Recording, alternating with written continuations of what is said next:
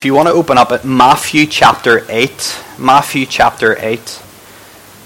Now, as I said, our pastor Sam is sick today, and we are meant to be starting a new series in Ruth in the Old Testament, but that will start next week. So if you're maybe wondering where we're going to go over the next couple of weeks, we're going to be in Ruth in the Old Testament. But for today, we're going to consider Matthew chapter 8 and verse 23 in just a moment.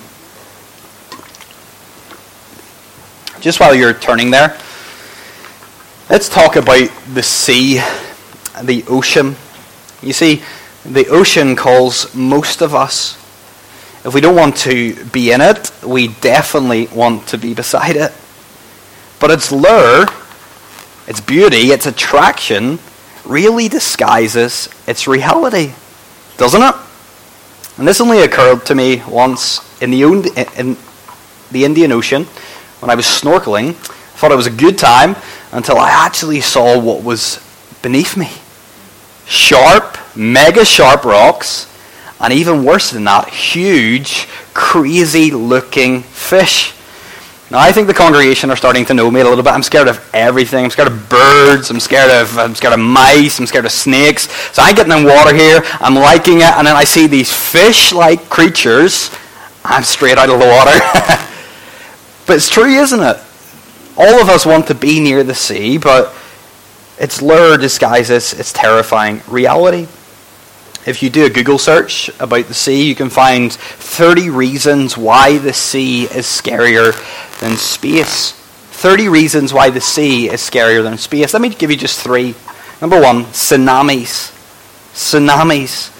I remember having nightmares after seeing the images of the 2004 Indian Ocean tsunami, killing 227,898 people.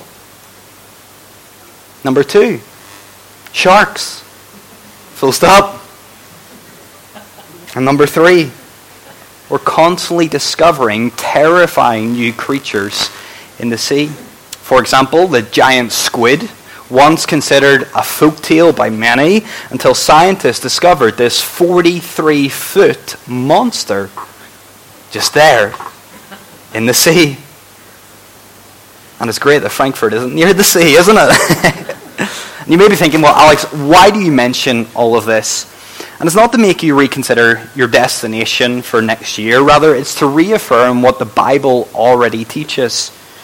That the sea strikes fear into the hearts of men because it's untamable and unknown. We thought about this a little last week, didn't we? In the book of Revelation. In Revelation chapter 13, the beast comes out of the sea. And then in Revelation 21, the new heaven is described as having no sea, which I was saying last week. I think it's not literal, but it's symbolic, saying the heaven is a safe place with no more disorder, danger, or death. You see, throughout the Bible, the sea is described as dangerous and deadly. It's chaotic, and it cannot be controlled by man. And yet, at the same time, the Bible presents another truth. That God alone stands above the sea. That God alone rules the sea. Why? Because He created it. Let me encourage you to bear that in mind as we read and work through the account of Jesus calming the sea in Matthew chapter 8. So Matthew chapter 8, beginning at verse 23. And when Jesus got into the boat, His disciples followed Him. And behold, there arose a great storm on the sea, so that the boat was being swamped by the waves, but He was asleep. And they went and woke Him, saying, "Save us, Lord, we are perishing."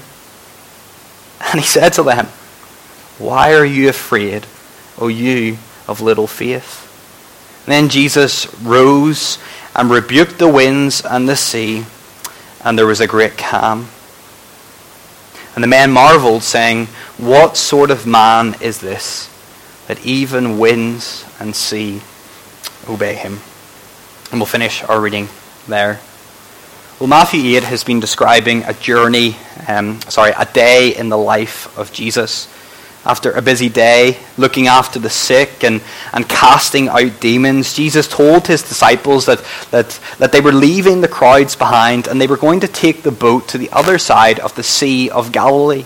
Now this journey was between 1 to 2 hours normally, so Jesus, like any of us would, took the opportunity to rest. He had a really busy day, so Jesus went down into the stern of the boat, he lay down on a pillow, and he fell fast asleep. The disciples, however, well, they remained on deck. I can imagine the disciples talking as Jesus slept underneath. Peter probably describing how Jesus had healed his mother-in-law that very morning. I can imagine James and John, experienced fishermen, probably walking around the boat, just making sure that everything's okay, touching the sails, checking overboard, making sure that everything is going just as planned. Suddenly, we are told, a great storm struck the Sea of Galilee. Now, sea storms were and still are a common occurrence on the Sea of Galilee because winds rush down the surrounding hills and they quickly form a storm at sea. But this storm, according to Matthew, was a lot different. In fact, Matthew tells us two interesting details about the storm that they encountered that day. Number one, the storm was unexpected. The storm was unexpected. Verse 24 begins, and behold, suddenly. Now I've already said we know at least that there were 4 experienced fishermen on board. That means that they knew the riptides and they knew the conditions. They had probably sailed there and fished there before. And it also means that they gave the all clear for the trip that particular day. They thought that the relatively quick journey would go unhindered that day. But as they were sailing along, a storm struck unexpectedly. Maybe the sails started to flutter in the wind. Maybe a big wave crashed against the side of the boat, knocking Peter off balance and telling him to be quiet as normal. Whatever happened, this storm on this particular day took the disciples by surprise. But, it must be said, it didn't take Jesus by surprise. We'll see this just a little bit later, how Jesus knew exactly what would happen during the sailing that day. Not only was the storm unexpected, but the storm was also intense. Have a look again at verse 24 with me. Matthew says, and behold, there arose a great storm on the sea, so that the boat was being swamped by the waves. The word used here to describe the storm is the word seismos. It's familiar to us because it's a word used to describe earthquakes. And across Matthew's gospel, it's always used to describe an earthquake. Matthew chapter 28, verse 2, when Jesus rose from the dead, there was a great earthquake, seismos, at the tomb. And yet this is how Matthew describes this storm. It was a seismos, not because an earthquake occurred, but because this storm was so powerful, so fierce, so intense, that the boat was shaking like a building in an earthquake. Have you ever saw those clips on the internet of those 100-meter tall cruise ships going along the ocean, sailing? And then a storm suddenly comes, waves rising above these 100-meter tall cruise ships, tossing the boat back and forth like a rag doll. It's truly terrifying. And that's the picture painted in Matthew chapter 8. But instead of a 100-meter tall cruise ship, this is a small wooden sailing boat. This was an intense storm. And let me make it clear this morning, in case you're sitting there thinking, well, is this really a real storm? Our passage describes a physical storm. It's a powerful display of nature. And yet, so often in our lives, we talk about difficulties using the language of storms, don't we? Back in the UK, there's an organisation known as the Boys Brigade. We used to sing in the Boys Brigade, will your anchor hold in the storms of life? Not physical storms, but metaphorical storms. Storms that we go through. God says in the Old Testament through the prophet Isaiah 43 verse 2, when you pass through the waters, I will be with you, and through the rivers, they will not overwhelm you. Descriptions of the various trials that we face as God's people. And like this physical storm on the Lake of Galilee, the storms of life are also unexpected and intense. You know this, don't you? Your life is going well until you're taken into hospital to leave forever changed. Unexpected. As you go about your normal day, you get a call to be told of an unexpected bereavement. Sometimes they're intense. It was a close family member.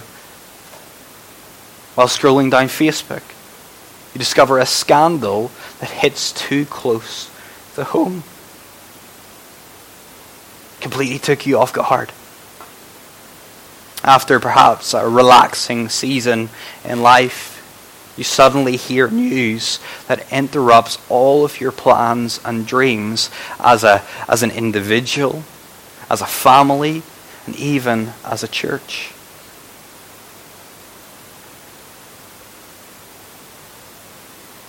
What's your natural reaction when you face such an unexpected and intense storm? Well, if we're honest, if I'm honest, we become afraid and we start to panic, don't we? And that was the same for the disciples here in Matthew 8. Because after Matthew described the storm they encountered, he begins to describe the fear that they experienced that day. You see, instead of continuing to talk about his mother-in-law, who Jesus had healed that morning, I can imagine Peter probably thinking that he may never see her again. Remember, there were at least 4 experienced sailors on board who knew the conditions, they knew the currents, and they had been through storms before. And yet, the text tells us that they all experienced fear. In fact, in their fear, these fishermen turned to a carpenter's son, asking him to help. They cried out in verse 25, Lord, save us, we're going to drown. The fear experienced by the followers of Jesus is intensified in Matthew 8 when contrasted with the peaceful sleep that Jesus was experiencing. What did they do? They went down into the stern and they had to wake Jesus up first. What proof of his humanity? He was exhausted like any of us would be after such a busy day of ministry. So he was fast asleep. He was so tired that even this intense storm couldn't wake him. But the disciples in fear shouted him and begged him to save them before they drown. They're truly terrified. Mark in his account tells us that the followers of Jesus even went one step further, saying, Teacher, do you not care that we are perishing? Not only did they question his ability, but they also questioned his love. Do you not care, Jesus? What a dreadful thing to say to Jesus. Of course he cared. The very reason that Jesus took on flesh and entered into our world was because he cared so much. Jesus was born to die on a cross in the place of sinners and to rescue his people from eternal punishment. Of course he cared. He's been showing it throughout his ministry to them as well. And yet the fear the disciples experienced blinded them to the truth. And that's what fear does after all. Fear is false evidence appearing real. It disorientates us. It disables our senses. It distorts reality. Fear even questions the Creator. And again, I'm not preaching to the crowd. You all know this. I know this. Because when an unexpected storm arrives in our lives, we often question God. We begin to reason in our head that I didn't deserve this. We turn to Google and not to God. We ask wiser people why this may have happened. We worry about what our family will suffer in the weeks and months that lie ahead. Like the disciples in this passage, we too experience fear, terrifying terror in the midst of the storm. Now, the Bible doesn't deny our fear, but it does question this response as followers of Jesus. Clearly, fear is a natural response for all of us because repeatedly we read in the Bible, do not fear, do not fear, do not fear. If it wasn't natural, God wouldn't tell us that so many times. But the question arises if we as Christians, new creations in Christ, should react this way. Well, listen to Jesus' words, not my words, the Saviour's words in verse 26. He says to the disciples, "Why are you afraid, O you of little faith? Why are you afraid, O you of little faith?"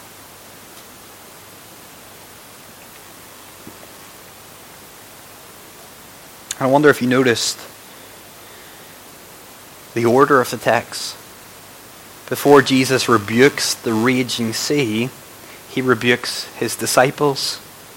He tells them that the fear and panic that they have need to be replaced with faith and peace. And that brings us to our third point this morning. The faith expected. The faith expected. You see, Jesus expected his disciples to have more faith. He doesn't question the presence of their faith. Rather, he questions the quality of their faith. It was weak. It was small. And Jesus wants his disciples to choose faith instead of fear. And before we notice this in the text, let me ask you again, rhetorically, what is faith? You City Catechism over the past 2 weeks, we'll be talking today about the noun faith, and last week about the verb faith. Well, what is faith? Well, in Christianity, as we thought about last week, faith is not wishful thinking. It's not blind. Rather, faith is complete trust in God. We're told in Hebrews chapter 11, verse 1, now faith is confidence in what we hope for and assurance about what we do not see. Faith is complete trust in God's person and in God's promises as revealed in the Bible and finally through his Son, Jesus. Let me say that again.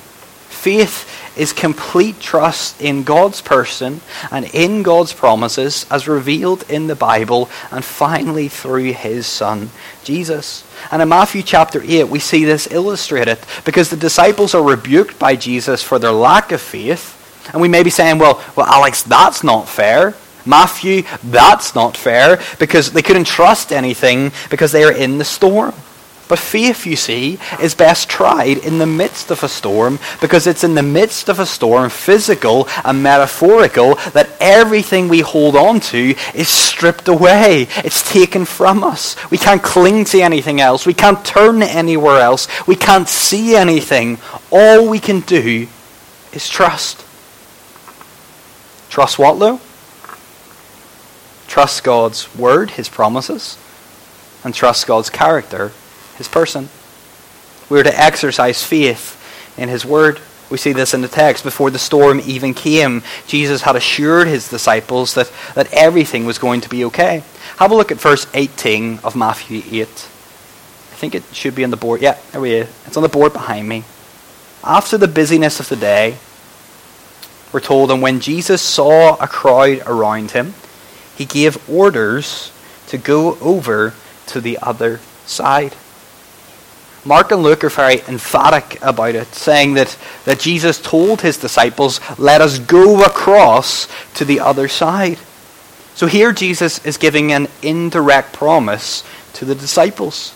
He told them that they will go to the other side, and therefore they will reach the other side. And yet fear temporarily erased the disciples' memories, and they didn't recall Jesus' words. So Jesus says to them, remember, as the storm is howling around them, O you of little faith. Do you see that in the text? Jesus had assured his disciples that they were going to the other side, so the disciples should have trusted his word even in the midst of a storm. And what a challenging truth that is for us today. You see, the circumstances around us may try to temporarily erase Jesus' words from our minds, but our faith must drive out all fear. Don Carson, an American scholar and theologian, says, faith chases out fear, and fear chases out faith. Let that sink in. Faith chases out fear, and fear chases out faith. What's chasing what in your life? Christians, we must hold firm to the promises of God as revealed in the Bible. And this calls for continual memorization of God's word before, during, and after storms. Because it's only by knowing God's word in advance that we can have faith in his word during a storm. You don't prepare for a storm in the storm. Rather, you prepare it for the storm before the storm comes. Ask yourself then today, are you armed and acquainted with God's word?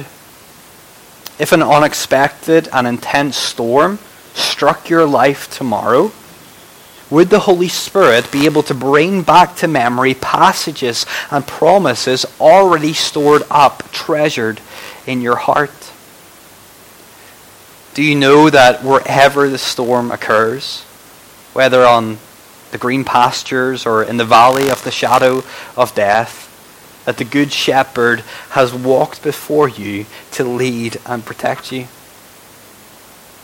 Do you know that however dark the storms may be, God has promised never, never to leave you or forsake you? Do you know that no matter how long the storm rages on for, God is working it together for his glory, which includes the good of all those who love him? Do you know these promises? Do you know these passages? Are you armed and acquainted with God's word? Not only are we to exercise faith in his word, but we are also to exercise faith in his character. Throughout Matthew chapter 8, Jesus has shown his followers that he is Lord over demons and that he is Lord over diseases. And in this miracle, he is about to show them that he is Lord yet again, but Lord over nature. And before he does that, he rebukes his disciples for not coming to him, knowing that he was able to still the storm. Do you remember what the disciples said? Lord, save us, we are perishing. And Jesus says, well, this request is little faith. Why? Because real faith would have said, Lord, we know you can. So if you're willing, save us. And amazingly, despite their little faith in his character, Jesus still acts. And this is the problem with these health, wealth, and prosperity churches all around our world who say you need enough faith to be healed. Rubbish.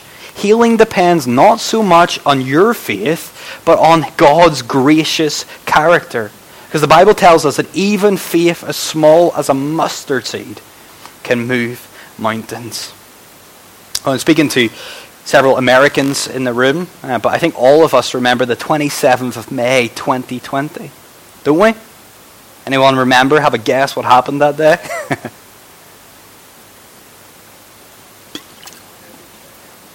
COVID shutdown? No. It was close, but not. Well, on the 27th of May 2020, SpaceX and NASA, do you remember? Tried to launch a crew from American soil for the first time.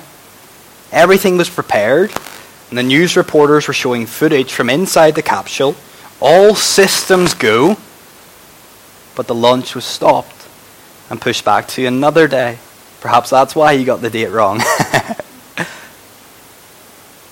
I remember watching an American news reporter explaining that the launch was cancelled because of the weather conditions, and then she laughed and said that there is nothing anyone can do about the weather. I thought to myself, well, it's partly true. No human can change the weather. The weather is untamable, but it's also not true because someone can change the weather, the one who created it, God himself. Remember, right back to the start of our sermon, that's a continual point of praise in the Old Testament. How God alone rules the sea. Why? Because he created the sea and everything in it. We're told in the Psalms, the Lord made the storm be still, and the waves of the sea were hushed. And after rebuking his disciples for their lack of faith in his character, Jesus reveals his character yet again to them by rebuking the winds and the waves. Jesus says, according to Mark 4:39, "Peace, be still." Or in our tongue, "Sip it and sit down." And note this, the storm and sea obeyed at once. The wind ceased, the waves hushed, and the storm at sea was still. There was a great calm. Why? Because Jesus' words were powerful and effective immediately. And the disciples marvel at the end of our passage, saying, "What sort of man is this, that even the winds and sea obey him?" And the answer today, friends, is he's not only a man, but he is fully God and he is fully man. This is the true identity of Jesus. He is fully man and he is fully God. That's why creation obeys Jesus, because it was created by him, it was created through him, and it was created for him. So when he says, "Sip it and sit down," they stop immediately. It's really interesting to observe how in the book of Acts, Jesus commissions his apostles, a unique time period, to go out and to perform miracles of all different kinds. He gives them authority to heal the sick. He gives them authority to cast out demons. He even gives them authority to raise the dead. But only Jesus ever performed nature miracles. Only Jesus ever performed nature miracles, causing creation to be tamed. It was only Jesus who had the authority to tell creation to sip it and sit down. Why? Because he is its creator. That's the main point here. That's the statement being made in Matthew chapter 8 throughout the whole chapter. That Jesus is God. That Jesus is the Lord of the storm.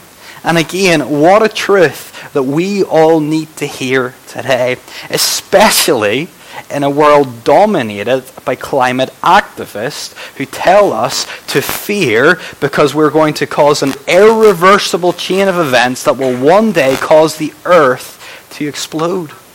Really? I'm a good steward, not because of fear, because that's my responsibility. But I also believe that Jesus created the world and that he currently sustains the world, and one day Jesus will renew the world at his appointed time. Therefore, as disciples of Jesus, we have nothing to fear because Jesus is the Lord of the storm. Therefore, we can trust him in the storm. And until that day, we exercise faith in Jesus' character. We trust his complete knowledge that has allowed the storm. We believe that he has the power to help us through the storm, and we affirm his goodness and love which hold on to us during the storm. And it seems to me that Jesus knowingly led his disciples into this storm to teach them that exact lesson.